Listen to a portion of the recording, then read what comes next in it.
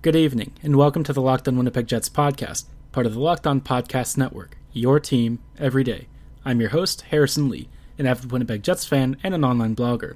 You can follow me on Twitter at HLLivingLoco and follow the podcast Twitter at LO_WinnipegJets. As always, be sure to follow and subscribe on your favorite podcast platform of choice, including Apple, Spotify, Google, and the Megaphone app.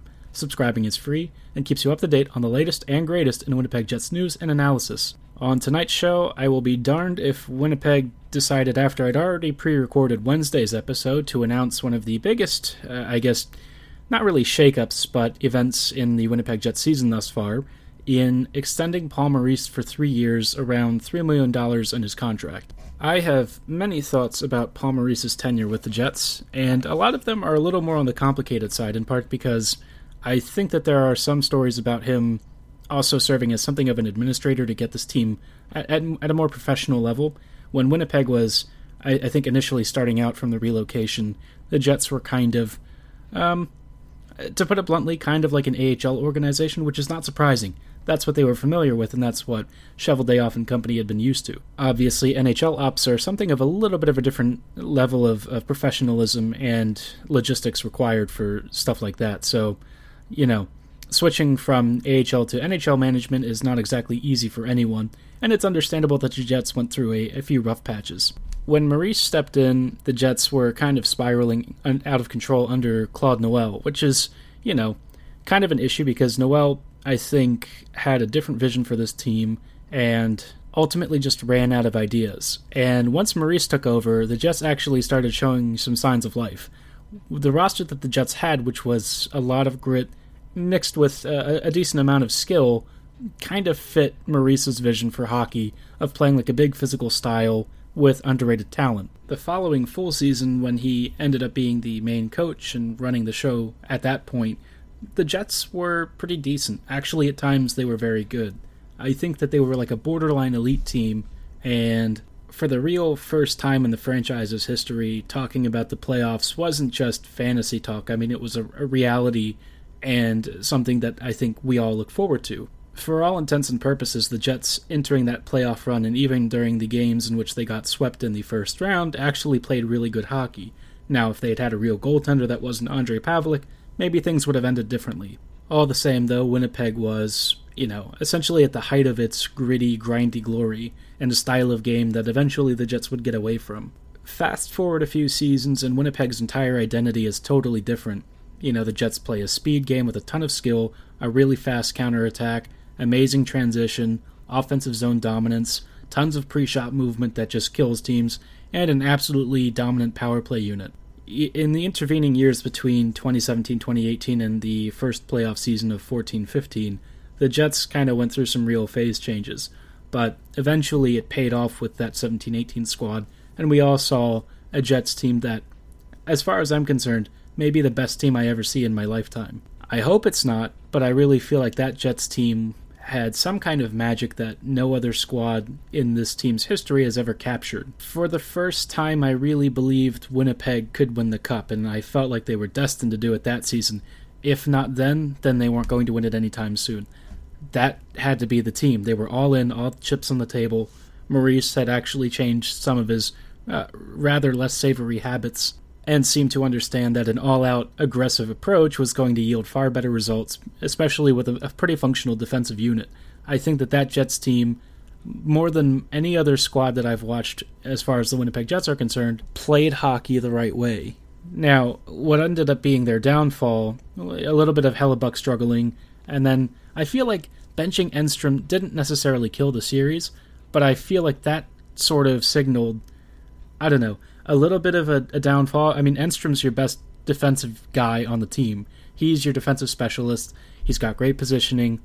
Good things happen when he's on the ice. And Maurice kind of dumping him for, I don't even remember, maybe Sherrod or somebody else, just never really made sense to me. And I don't think that the room took it all that well.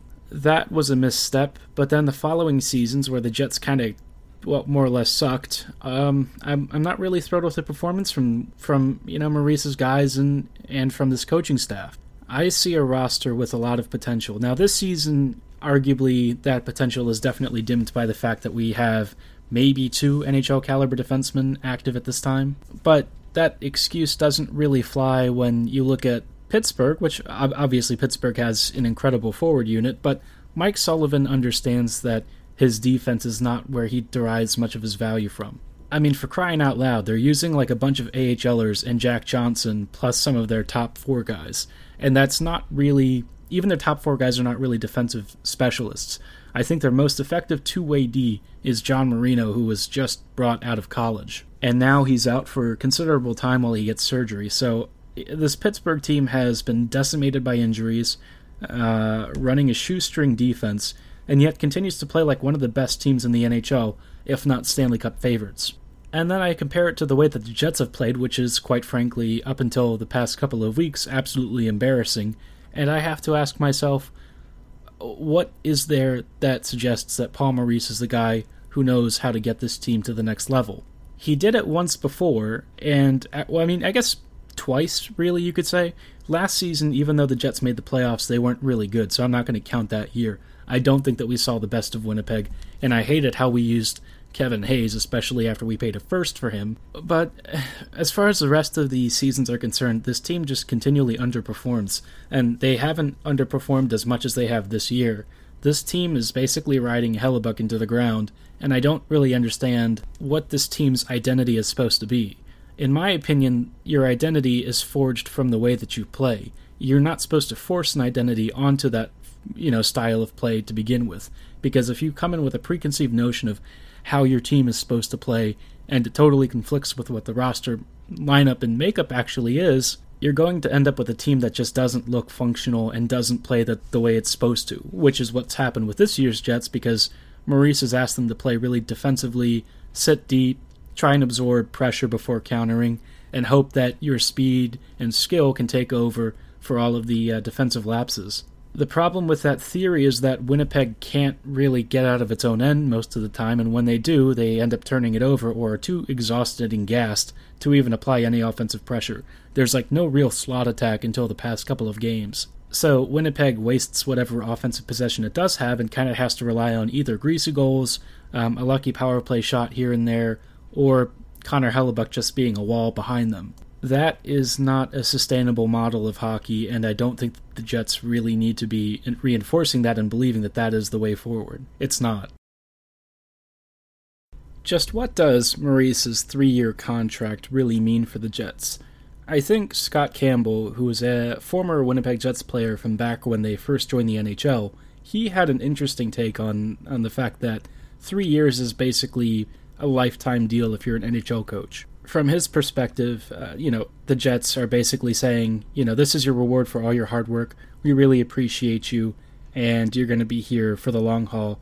You ultimately decide when you're done coaching for this team. You don't have to worry about job security, which I kind of found interesting because 3 years in NHL terms, especially for a head coach, is definitely an eternity. I mean, you see guys in the league get fired all the time. It's really not that uncommon. Maurice is one of the longest tenured coaches in the NHL, and it's actually a very rare occurrence. Most guys are in and out within just a couple seasons at best. Some guys don't even last that long. They change teams in like a year or two. In the grand scheme of things, yeah, I mean, you think about how long Maurice has been coaching for the Jets. It's getting to be about 6 years now. So he's been behind the bench for Winnipeg for quite some time. And now he's going to be, at least for the foreseeable future, continuing on in that capacity. But I kind of also have to think, if he gets extended now, and the Jets roster is basically, in some respects, what people would say at the peak, even though we all probably know the Jets have declined a bit, is Chipman really wanting to make the playoffs and win now? Because if that's the case, then I really wonder how secure that contract is. The NHL is very much a results-driven business, and I would get the sense that the Jets are probably impatient for victories. They need to start winning games. They need to start making playoff runs. They really need to push for a postseason spot from ownership's perspective. So if that's the case, just how secure is Paul Maurice's job? I'm not really sure. I think that the contract says, yes, he actually is probably going to be hanging around for the foreseeable future. But, if the Jets start to suck again, and they're looking more at, a top 10 pick instead of a top 10 seed in the NHL, how many seasons are they going to put up with that? I feel like they have a season and a half, and that's basically the window on which the question starts to loom a little bit more for Maurice. If the Jets don't start turning things around and looking like an NHL squad, I can't imagine ownership is going to be happy. I think that they already wrote this season off saying, this Jets defense sucks, and that's their excuse. That's the story that they're going to go with. But from my perspective, I feel like Winnipeg is still underperforming even with all of that in tow, and I would not be, if I'm Maurice, I would not be super confident in my ability to maintain my job if things start going south real quick. Chevy took a lot of the heat for the Byfuglien situation, but in my mind, I think that there was a lot going on behind the scenes that led up to Byfuglien ultimately holding out and then withdrawing from the squad. I feel like, you hear it alluded to in the way that Wheeler talks about having to change his persona and his perspective on things and change how he handles both the rookies and his teammates. And I get the sense that there was some kind of a disagreement. Byfuglien was always one of the leaders in the room.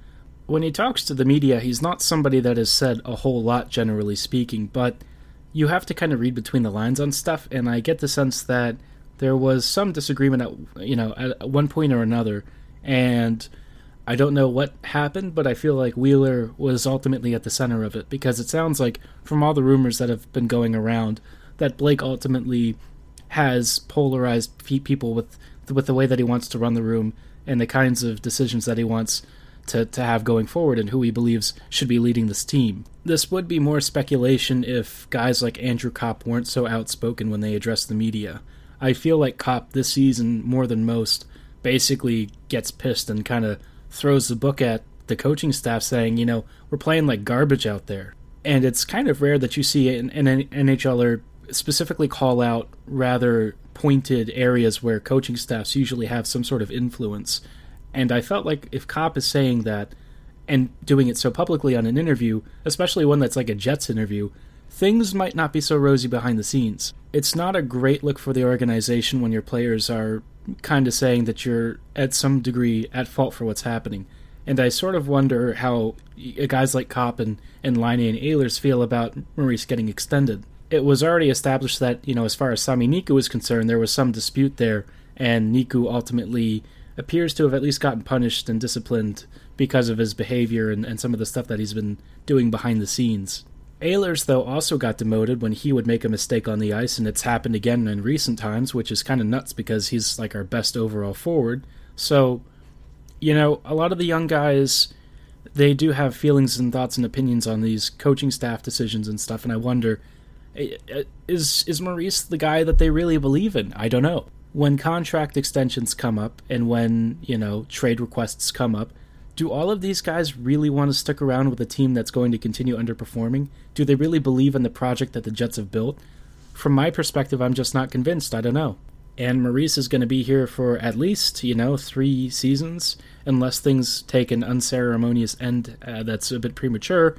Maurice is going to be around for a while. I know Wheeler absolutely loves him and loves playing for him, but you don't really get a whole lot of enthusiasm from a lot of the other kids. I caught some snippets of Scheifele's interview about it, and he was a little bit, short and not super terse, but just not overly enthusiastic or excited about it. And Scheifele's body language and game over the past couple of seasons have taken a noticeably different turn. So, I don't know. I just feel like there's a lot of unrest with this team, and Maurice getting extended kind of tells the kids, at least, that the Jets, at least from the ownership perspective, like the direction that they're going. And if you ask me, that direction's not particularly positive. The Jets have seriously regressed from where they were a couple of seasons ago, and it's not even close. It's basically night and day. And I don't really know how it's going to get significantly better, unless the Jets get significant defensive help from somewhere within the next 2 years. Are they actually going to play the kind of hockey that this team desperately needs? These forwards cannot be asked to be defensive and turtle up for, 45 minutes at a time. This Jets team needs to be cut loose and to be told to run and sprint like they know they can. With Maurice's extension out of the way, what exactly is the next port of call for the Jets? And I feel like that's going to be a pretty easy answer, and that's going to be to decide, are the Jets sellers or buyers? In my opinion, the Jets should be sellers in the sense that if there's a good deal to acquire a top-end D using some of their forward reserves, then I'd be totally down for it. I look at Kyle Connor, and I like Connor in a lot of ways, but I feel like his game is too one-dimensional, and the way that Maurice asks him to play, oftentimes on the PK, is much more detrimental to this team. And I feel like he just doesn't have enough versatility on offense. He's got so many different talents and tool sets at his disposal and availability, but unless the Jets pair him with a play-driving center, he seems to struggle to do things on his own. Considering how much Connor's being paid, I have questions about the value of that contract. It's not like Ehlers where Nick does all of these other things for transition, power play usage. He can be an effective PKer when he's asked to. Ehlers is really a key cog of this entire offense. Connor is not really the same kind of player. I view Connor as a really elite poacher, but unfortunately, he just doesn't have enough other skill sets that he regularly employs to be a really multi-dimensional attacking forward with really great distribution and stuff. It's not that Kyle can't do these things, it's just that he really doesn't do them enough, and I don't feel like if he were to go in place of a Hampus Lindholm or something like that, I really don't think the Jets would be too upset. I think that would be a sensible move from Winnipeg's perspective, and the Jets really need to look at, bringing in a young top four defenseman, maybe like a Sanheim type or something. Find a team that needs elite goal scoring and has everything else, but maybe has more defensive depth that they can spare for this team. The Jets, I think, don't have the right roster composition right now, and they need to look at balancing what they do have on hand with a little bit more play-driving ability and guys who can transition offense, because for the most part, Winnipeg has a bunch of shooters. A lot of people would probably look at it and say, what's the problem with having tons of shooters? And the issue is, all of those guys can score goals, but who's actually going to get them the puck in the first place? Who's going to be the one to facilitate those neutral zone transitions and offensive zone entries? Who's going to help defensive zone exits on a more frequent basis? The Jets just don't have too many guys who can do that. When Nick Shore is the main backup to Nick Ehlers in that capacity, that's kind of bad because Shore plays, 10 minutes a night as a fourth line forward? Everyone else just kind of seems to struggle to really drive play in a way that you would want. Copp is obviously this team's second best forward in that respect, and really I think just second best forward in general. I think what Copp does for this squad is hard to really quantify. He's just a fantastic forechecker. He's a great play driver. He's a skilled passer, really smart defensive forward, just an all-around fantastic player. But beyond that, the Jets just don't have many play-driving centers like him. If David Gustafsson pans out, then yes, we do have another option in that capacity, and we have somebody who can play that same sort of style. But until then, the Jets are kind of stuck, and I feel like this season, if Winnipeg is thinking win now, I don't know that that's the right decision. Realistically, to be remotely competitive, they'd have to acquire 2 defensemen and a top 6 center, and I don't even know where to begin as far as getting any of that to get the Jets further than they are now. Realistically, they can survive with a limited acquisition pool insofar as the West is really bad, but the moment that they leave the Western Conference, if they were even to survive the first 2 rounds or so, you get into the absolute murderer's row that is the Eastern Conference in the Cup Finals, and that's obviously a very extreme, far distant, way down the road kind of thing, but that's what you're dealing with. I mean, you have to face Tampa Bay, Boston, Washington, even the Islanders, Pittsburgh. There are 6,000 Cup contenders in the East and almost none in the West. I would say that there are maybe 3 West teams the Jets would be worried about, and they can take most of them except for Vegas. You get to the East, though, and you're done. I mean, that conference is just unbelievably strong. Even though Washington over the past couple of weeks has started to struggle a little bit, and actually they're struggling and losing to the Avs right now, obviously this is a team that has the ability to cut you open and tear apart a team like the Jets who have no defense. There's just not enough that Winnipeg could really buy to become a playoff contender or a really strong postseason team. And I think if you have Maurice at the helm, I really don't know that the Jets' style is going to change all that much. I'd be less upset about him running things if he ran it like he did in 17-18. But over the past couple of months, it's been apparent that that's not how he envisions his team playing, and he feels like he has to shore up for all of the other defensive deficiencies by buckling down and cutting down Winnipeg's offensive chances by neutralizing the rest of their game, and I feel like that's not the right way to go about it. I'm sure Maurice would love to create more offense, but I don't know if he realizes that so much of what Winnipeg does well is being taken away because he's asking them to play so deep and sit back, absorb pressure, and try and block shots. And, the Winnipeg is not really going to counter off that. They just can't get momentum going in the other direction. And for now, this Jets' even-strength offense is anything but potent. It's unfortunate, but that's a situation we're facing, and it'll be probably the same going forward for the next couple of weeks, if not the next season or two. Alright guys, I hope you enjoyed tonight's show. If you have any thoughts about what I've said, or want to debate me on Maurice's extension, be sure to hit me up at HOLivingLoco, or hit up the podcast Twitter at LO_WinnipegJets. As always, thanks again for listening, have a great night, and go Jets go.